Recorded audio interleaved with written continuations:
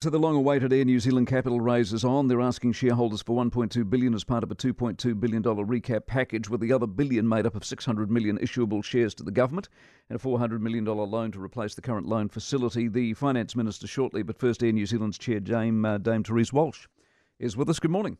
Kia ora, Mike. We are here because the border needed clarity. As soon as you got border clarity, you announced New York, you go to the market. Is that basically how it's unfolded? Well, actually, we sort of said last August in 2021 that we would be looking to do this in Q1 2022 and basically by the end of March. And I think we're right at the end of March, so we're right on schedule, actually. Discount, 53 cents. Are you out with a begging bowl? Have you gone too cheap?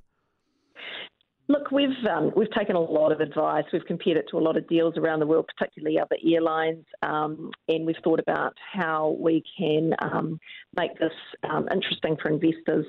We think it's a fair deal for shareholders and, as I say, put a lot of thought into it, Mike. How confident, because most of your shares are held by retailers, not institutions, how confident are you in this current economic climate that people are going to dip into a pocket and go, yes, I've got the money and the wherewithal? Yeah, look, it's obviously been a really difficult time for lots of New Zealanders.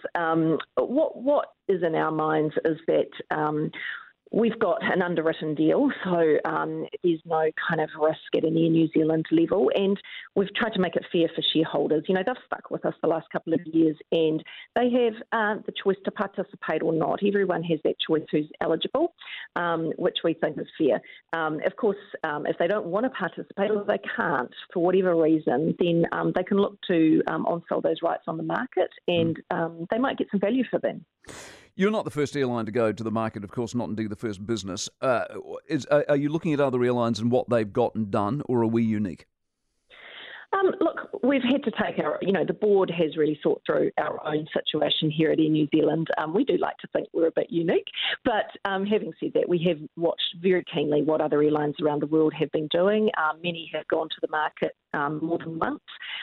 We've taken our time and we think we've put together the right deal at the right time that's fair for everybody. And importantly, with the borders opening, we can refuel our recovery and get back to doing what we love. You make a very interesting point, more than once. Will this be once or could you go again? Look, there's never total certainty, but we feel that in terms of the level of uncertainty that we've been living with, this COVID roller coaster the last couple of years, that we're probably in as good a time as any right now. And so we feel it's the right time to recapitalise. You know, we do, as you said, international borders are reopening, the travel restrictions are easing. So it really feels like the right time as a company for us to talk to our shareholders and think about how to get the balance sheet right to move forward and work on this great new strategy we've got. Your biggest shareholder, are they a handbrake or not? Look, we've been in discussions even since the pandemic started, and they have offered us support the whole way through, and really that's given us the luxury of time to sort of work through where we want to be and how we want to position this. So, look, we have lots of discussions about lots of things, and certainly on this issue as well, but no, they have been steadfastly committed to retaining their shareholding and providing us with temporary funding to as I say, give us the luxury of time to get through this. When do we see a profit and when do we see a dividend? Well, this is the right time to tell everyone to look at the investor presentation, which has got all the risks and bits in it, and ask people to sort of seek financial advice if they need it.